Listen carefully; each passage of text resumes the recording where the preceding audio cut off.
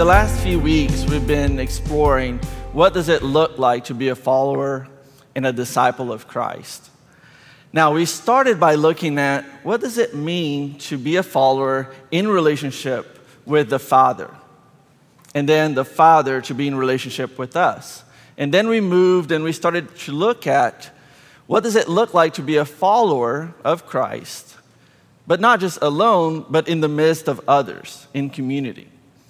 In the last few weeks, we've started to look at this relationship and what does it mean to be a follower of Christ in the city, but also with those that have not aligned their lives with the life of Christ. And today, we'll be in Acts chapter 16, verses 34 through verses 16 through 34. And if you're using one of these Bibles, it's on page 771. Now, here in this passage, we will hear about two followers of Jesus that have, in some way or another, allowed God to use their pain and suffering for His own glory. But before I really start kind of going into the reading, I want to give us a little bit of a context to where the story is. The book of Acts is actually a chronological account of the first years of the church in Jerusalem, and then as it expands. So about before other followers, a year before our reading, we find Paul and other followers in the city of Antioch. Now, Antioch is located in what we would call today modern Syria.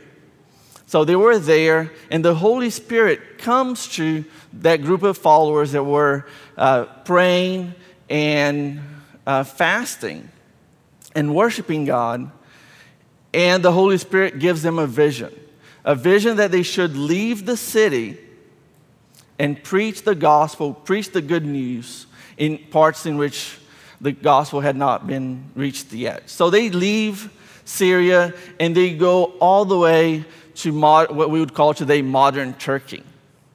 And they travel through that region and they preach the gospel, and people get to know Christ during that trip. They return, and after a year, they choose to go back and visit these followers. As they are on that trip and they're visiting cities in Turkey, Paul has a vision while he was sleeping. The Holy Spirit invites Paul, or asks or encourages Paul to change their itinerary, actually stop where they're going, and actually move into a place called Macedonia, which is what we'd call today Greece. And that's where we are in our reading. They are in a city in Greece, and they have this experience. So Acts chapter 16, verses 16 through 34.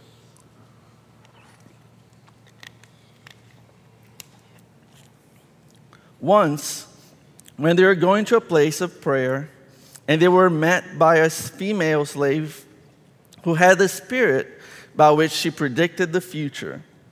She earned a great deal of money for her owners by fortune telling. She followed Paul and the rest of us, shouting, "These men are servants of the Most High God, who are telling you the way to be saved." She kept this up for many days. Finally, Paul became so annoyed that he turned around and said to the Spirit, "In the name of Jesus Christ, I command you, come out of her." At that moment, the Spirit left her. When her owners realized that their hope for making money was gone, they seized Paul and Silas and dragged them into the marketplace to face the authorities.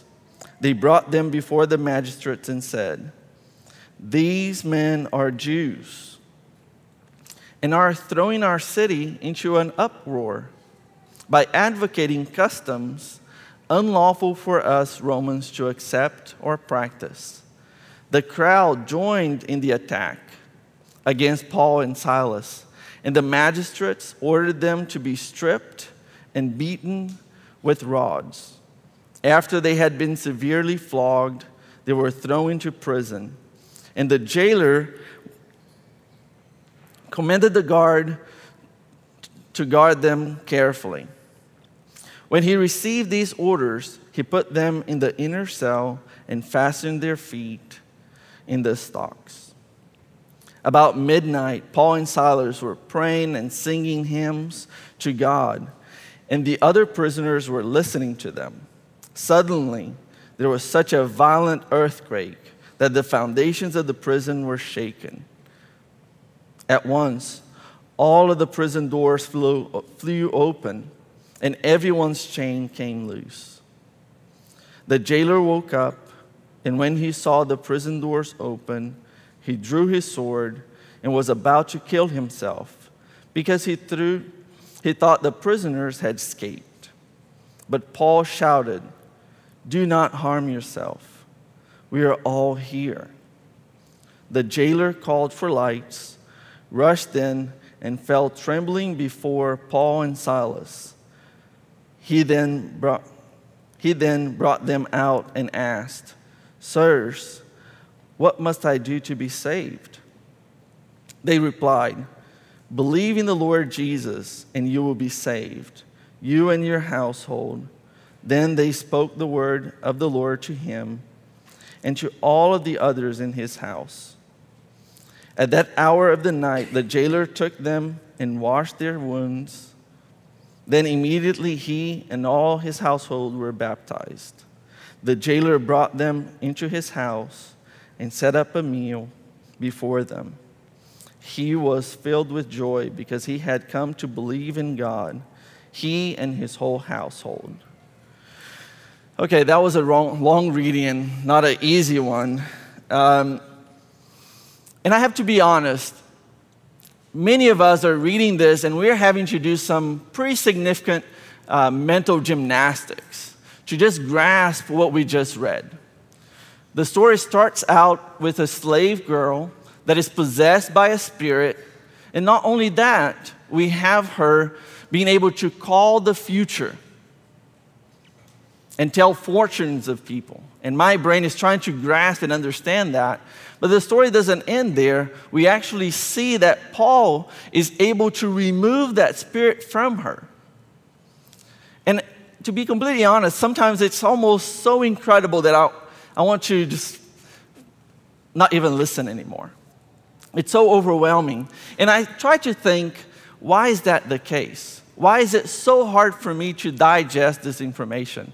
So I keep thinking, is it because I've watched too many horror movies that have, people being possessed by a demon and I'm just too jaded because of it? Or is it because I've seen too many televangelists perform such acts as Paul? And I just get like, what is it? Why is it so hard for me to take it in? Now, I was trying to figure out that, and I ran across a psychologist. He's a professor in Abilene Christian University. His name is Richard Beck, and he has a theory, or maybe a diagnosis for my problem. He said that I potentially have watched too many episodes of Scooby-Doo. Now, how many of you guys have watched an episode of Scooby-Doo? All right, good. I was actually hoping that you guys had, because if you had not, it would be really silly to have this. But the plot of Scooby-Doo is pretty simple, right? You have a dog that speaks, and you have to buy into that first. But after you buy into that, it is a cartoon. You have some teenagers that they're faced with a problem. And the problem is usually a monster or a ghost that's terrorizing a lot of people around a particular area. Now, that, they will be very skeptical of this story, so they will go in and try to use their minds and their reasoning, and they will try to figure it out. They will investigate. And then at some point, they will be able to trap, this monster or this ghost, And I think it's pretty consistent. Every single episode, they'll have the ghost there, on his ghostly costume, and then they will unmask the ghost. And there's this moment in which the ghost will say something to the nature of, I would have gotten away with it if it were not for meddling kids, right? All right, if you're a really good Scooby-Doo, you're in this together. Now, Dr. Beck describes it in this way, so I want to quote what he said. We learn from Scooby-Doo that we live in the aftermath of the Enlightenment, or the Age of Reason. We are moderns, where science, technology, and skepticism now rule. With electric lightning, the dark forces of the night have been banished. There is no room for monsters. Psychology and psychiatry have pushed witchcraft and demon possession off stage. Worrying about black cats is just superstitious and irrational. End quote. See, there is a huge part of me that wishes that mysteries did not exist anymore. See, I want to believe that we have overcome in our society all evil. And I want to be able to think that evil has no more power, we have evolved, and we are safe. In some way, I kind of believe that the evil in the world, or this kind of evil, has been banished to the developing third world. And that because we're able to deny people's visas or not allow them to cross the border, I am safe. And evil cannot enter into our evolved, modern society. However, this is not true, and we know this. We see evil every time that we turn on the TV. But see, the Bible also teaches that, and I want us to read, and I'm going to read to you a passage from Ephesians chapter 6, verse 12. It says, "For our struggle is not against flesh and blood, but against the rulers, against the authorities, against the powers of this dark world, and against the spiritual forces of evil in the heavenly realms." See, we would miss so much if we read this story and thought that everything that we needed to know was material, the things that we could see, touch, measure, or master. But what this story tells me is that there's so much more. There's a spiritual realm in which sometimes in my modern society, I don't get to see very often. My tendency is to try to do this.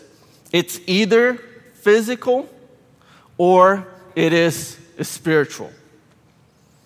However, what this passage tells me is that it's not either or, but it's both and. It's both physical and it is spiritual.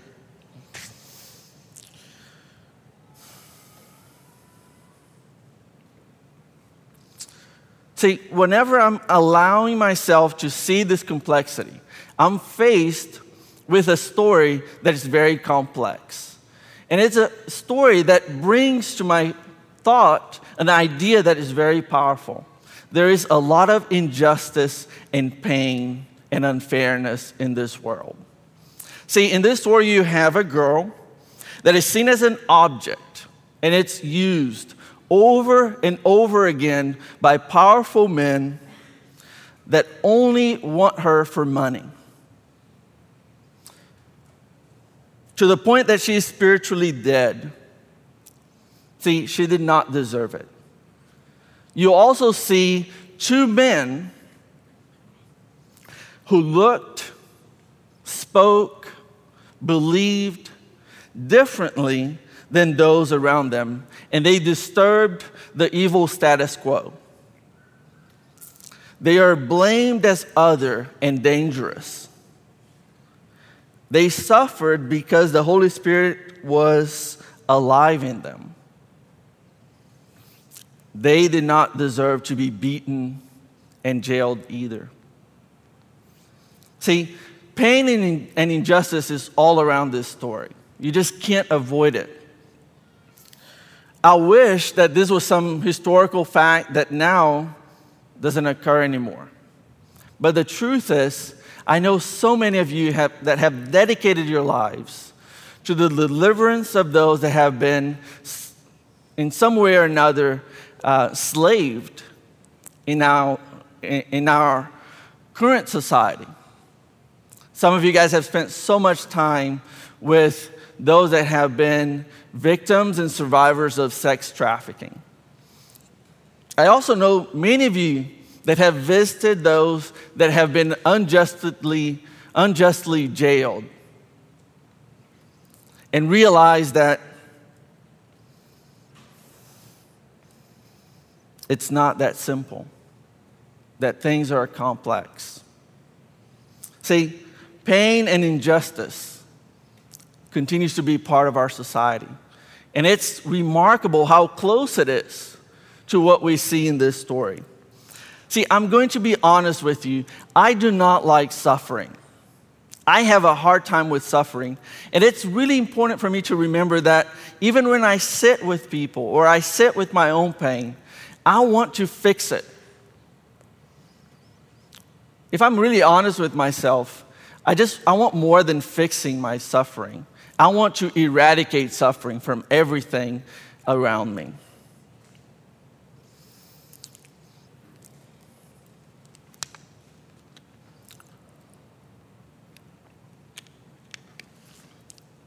About a year ago, Dave delivered a sermon that really touched me. The title was Embracing the Path.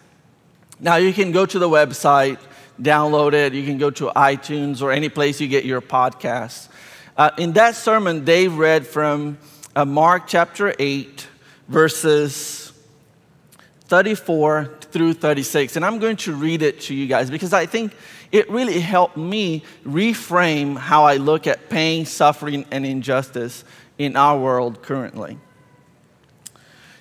Then he, verse 34, this talks about Jesus, called the crowd to him along with his disciples and said, "Whoever wants to be my disciple must deny themselves and take up their cross and follow me. For whoever wants to save their life will lose it. But whoever loses their life for me and for the gospel will save it. What good is it for someone to gain the whole world yet forfeit their soul?" In that sermon, Dave gave us 3 points that I think are crucial for us to understand what we're discussing in terms of pain, suffering, and injustice in our world. He describes the path of Jesus as one that first is a way of self-denial or self-emptying and self-surrendering. It's about giving up our talents, our resources, actually giving our whole selves for the glory of God and the good of our city and those that are around us. Number two, Number two, he talked about the path of Jesus as one in which we get to carry or take up our cross. And he described it this way: the life of the follower will be one that is full of suffering, death, humiliation, rejection, and pain. Not a place of judgment on you, the follower, but a place in which God himself begins to journey with you. There is an understanding here that as a follower, troubles will be part of our journey. And number three, he discussed the fact that joining the path of Jesus is one in which we enter a process of laying down our view of what makes life good. It's a process of laying down and letting go of my image of what makes life good. letting go of my image of a good career, or what a marriage should look like, or my dating relationship should look like, or my house should look like. It's a letting go. It's a constant process of letting go of what I imagine is a good life. See, Dave's sermon forced me to do something and recognize that this process of becoming a follower of Jesus is a movement from self-will to self-denial and emptying. It's also a movement from self-protection to accepting my own cross, which includes suffering, pain, death, humiliation. And finally, maybe the harder movement is that I have to move as a follower of Jesus. I have to move from self-realization to laying down and surrendering my ideal earthly life and follow Christ. Now, I remember listening to that sermon and just struggling with it. And as I came back to this and trying to understand, I was able to find a description that was so helpful for me. So I'm going to read it to you guys, and I hope that it illustrates a little bit of what does this process looks like to stay and to accept that this world is a world that has suffering in it.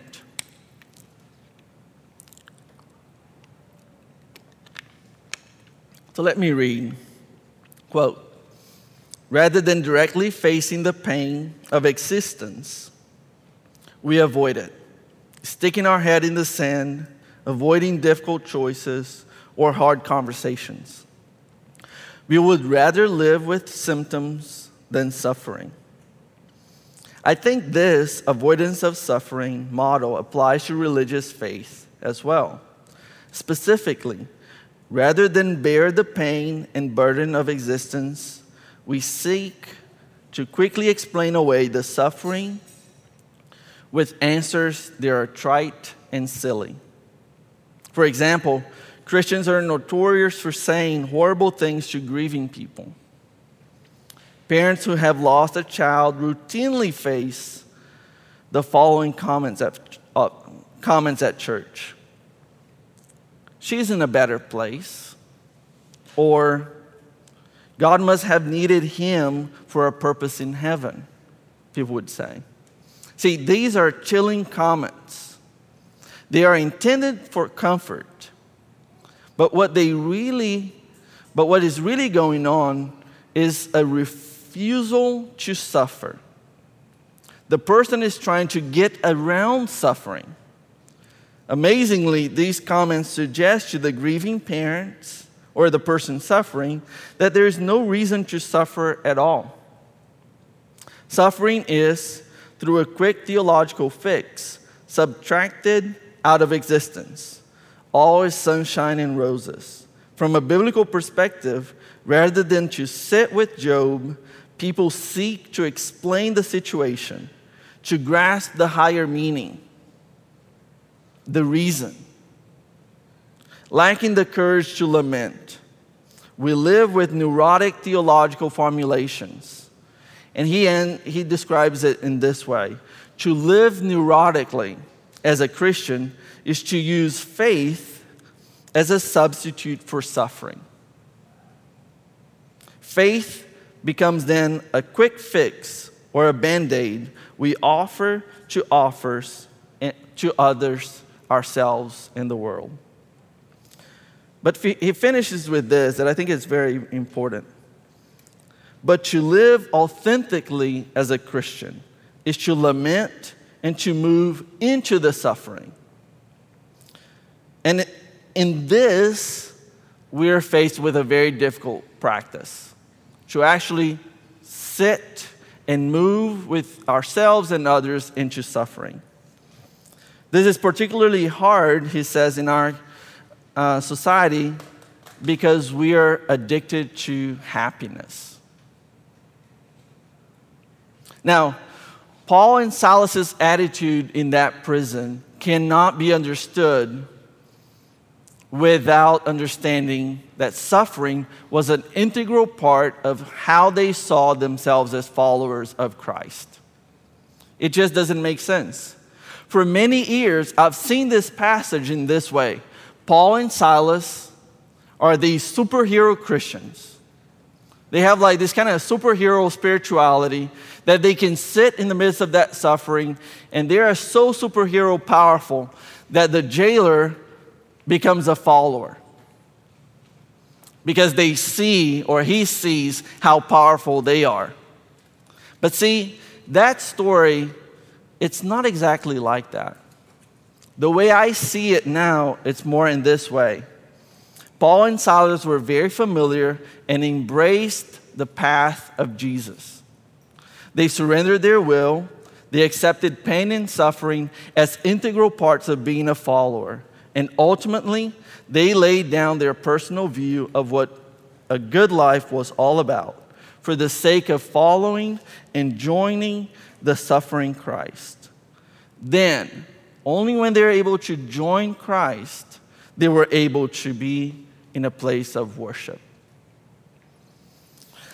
Now, this place of suffering is where we find the jailer, and we meet with the jailer. Now, if we see, the jailer was the most powerful person in that prison. He had what would be considered to be a really good job. He had a good place in society. Looking from a distance, we would all think that, man, this guy has everything going for him. He has privilege. He has everything that people would want from him. However, in this story, we are able to see a picture of something else. We learn from this story that even though he had some privileges, he was also trapped. In this society, the jailer was responsible for the crimes and actually liable for the crimes of every single person jailed in that room. So if they had left, that meant that he would be killed. So he was choosing to end his own life before he met the end of his social standing. See, I really relate to the jailer. Although from the outside, from a long period of my life, people could look at me and think, oh, things are going okay, things are great. Internally, that was not what's going on with me. I have a tendency or a natural tendency toward depression, and I've found myself overwhelmed with despair to the point in which I could not even see the point of continuing living. And I know that in a room this big with so many people, there are many that have experienced this. That they have looked at their life and thought, things should be great. I should be experienced. I have achieved everything that I wanted to achieve, yet I feel trapped and in despair, hopeless and exhausted. Life is not going the way I thought it should have gone. And I believe that this is why the jailer's question is so important. Because he says, sirs, what must I do to be saved? Now, in the Greek, you can look at that word saved and also translate it as delivered. So it's really hard for me not to read this and think of him asking, sirs, what must I do to be delivered? Or even yet, sirs, what must I do to be delivered from this life that should be great, but has actually entrapped me?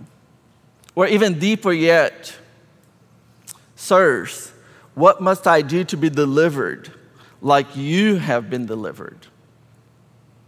See, this whole passage is about being delivered. We start with the slave girl, then Paul and Silas, and now the jailer. But it would be a mistake for us to think that this is just being delivered from the physical problems that they were encountering. Part of this deliverance is a realization that there is more to suffering today than what we want to accept. That there is a spiritual warfare for our souls and the souls around us. See, it appears that Paul and Silas were able to grasp that reality. And the power of their surrender was the witness to the jailer.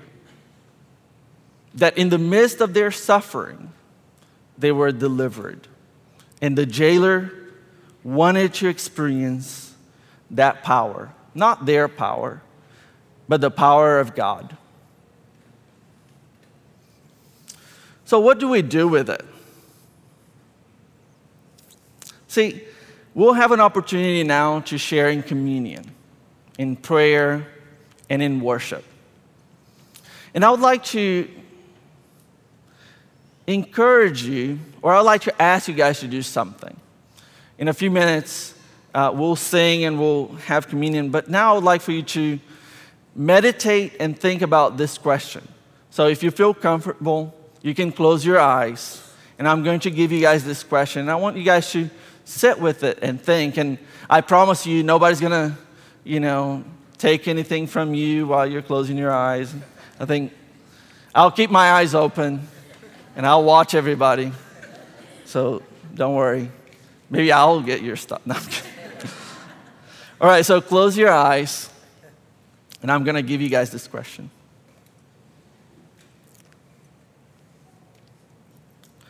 Where do you see suffering and pain? Try to imagine it. Where do you see suffering and pain?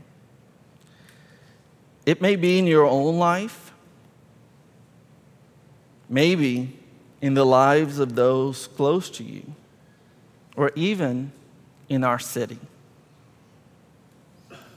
Where do you see suffering and pain?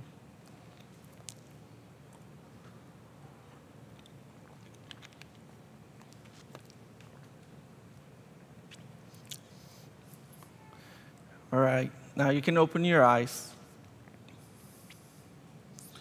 And I'd like to ask you guys to do this while we're sharing communion. If you see the suffering in yourself,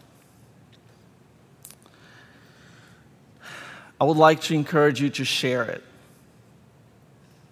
There are men and women that will be ready to sit with you in your suffering and your pain. Now, there will be some that have been preparing for this. They will be standing in the back close to the Respond banner, but it's not limited to that. There are men and women in this church that are ready to sit with you in the midst of your pain. You do not need to go through it alone. Now, you may have been reminded in your vision of someone else that is suffering. I would like to encourage you to reach out to them. It may be a text. It may be somebody in this room. It may be an email that you will send. It will be somebody that will invite you to do coffee with. And then you'll be able to sit with them and lament with them. Maybe for some of you, it was a particular group in this city that you saw. A group that has experienced injustice and oppression that causes them so much pain and suffering. I'd like to encourage you to allow that vision to move into compassion, and that compassion to turn to action, so that you can use your privilege for the benefit of those who may be suffering because they don't have any. I'm going to pray, and then we'll go into communion. So if you would like to stand, I'll pray, and then communion has been served. There are tables all around the room for us to share. Let's pray. Heavenly Father, we come before you humbled by the fact that you love us so much and that you care for us, even in the midst of our suffering. Father, I ask for your grace, your power. I ask that you help us, Father, as a body to sit with pain and to know that it does not mean that you're far away, but that you're really, really close to us. Father, thank you because we have a family and that we do not need to go through suffering alone. Help us to reach out. Help us to know that you're the one that has the words. Father, we also ask for our city. Father, there are so many in our society that do not get to voice and to express that they are being mistreated. Father, so many of us have so much power, so much privilege. And I hope, Father, that you move us into compassion and action, that we may be of service, and that your name may be glorified. It's in the name of your Son, Jesus, that we pray. Amen.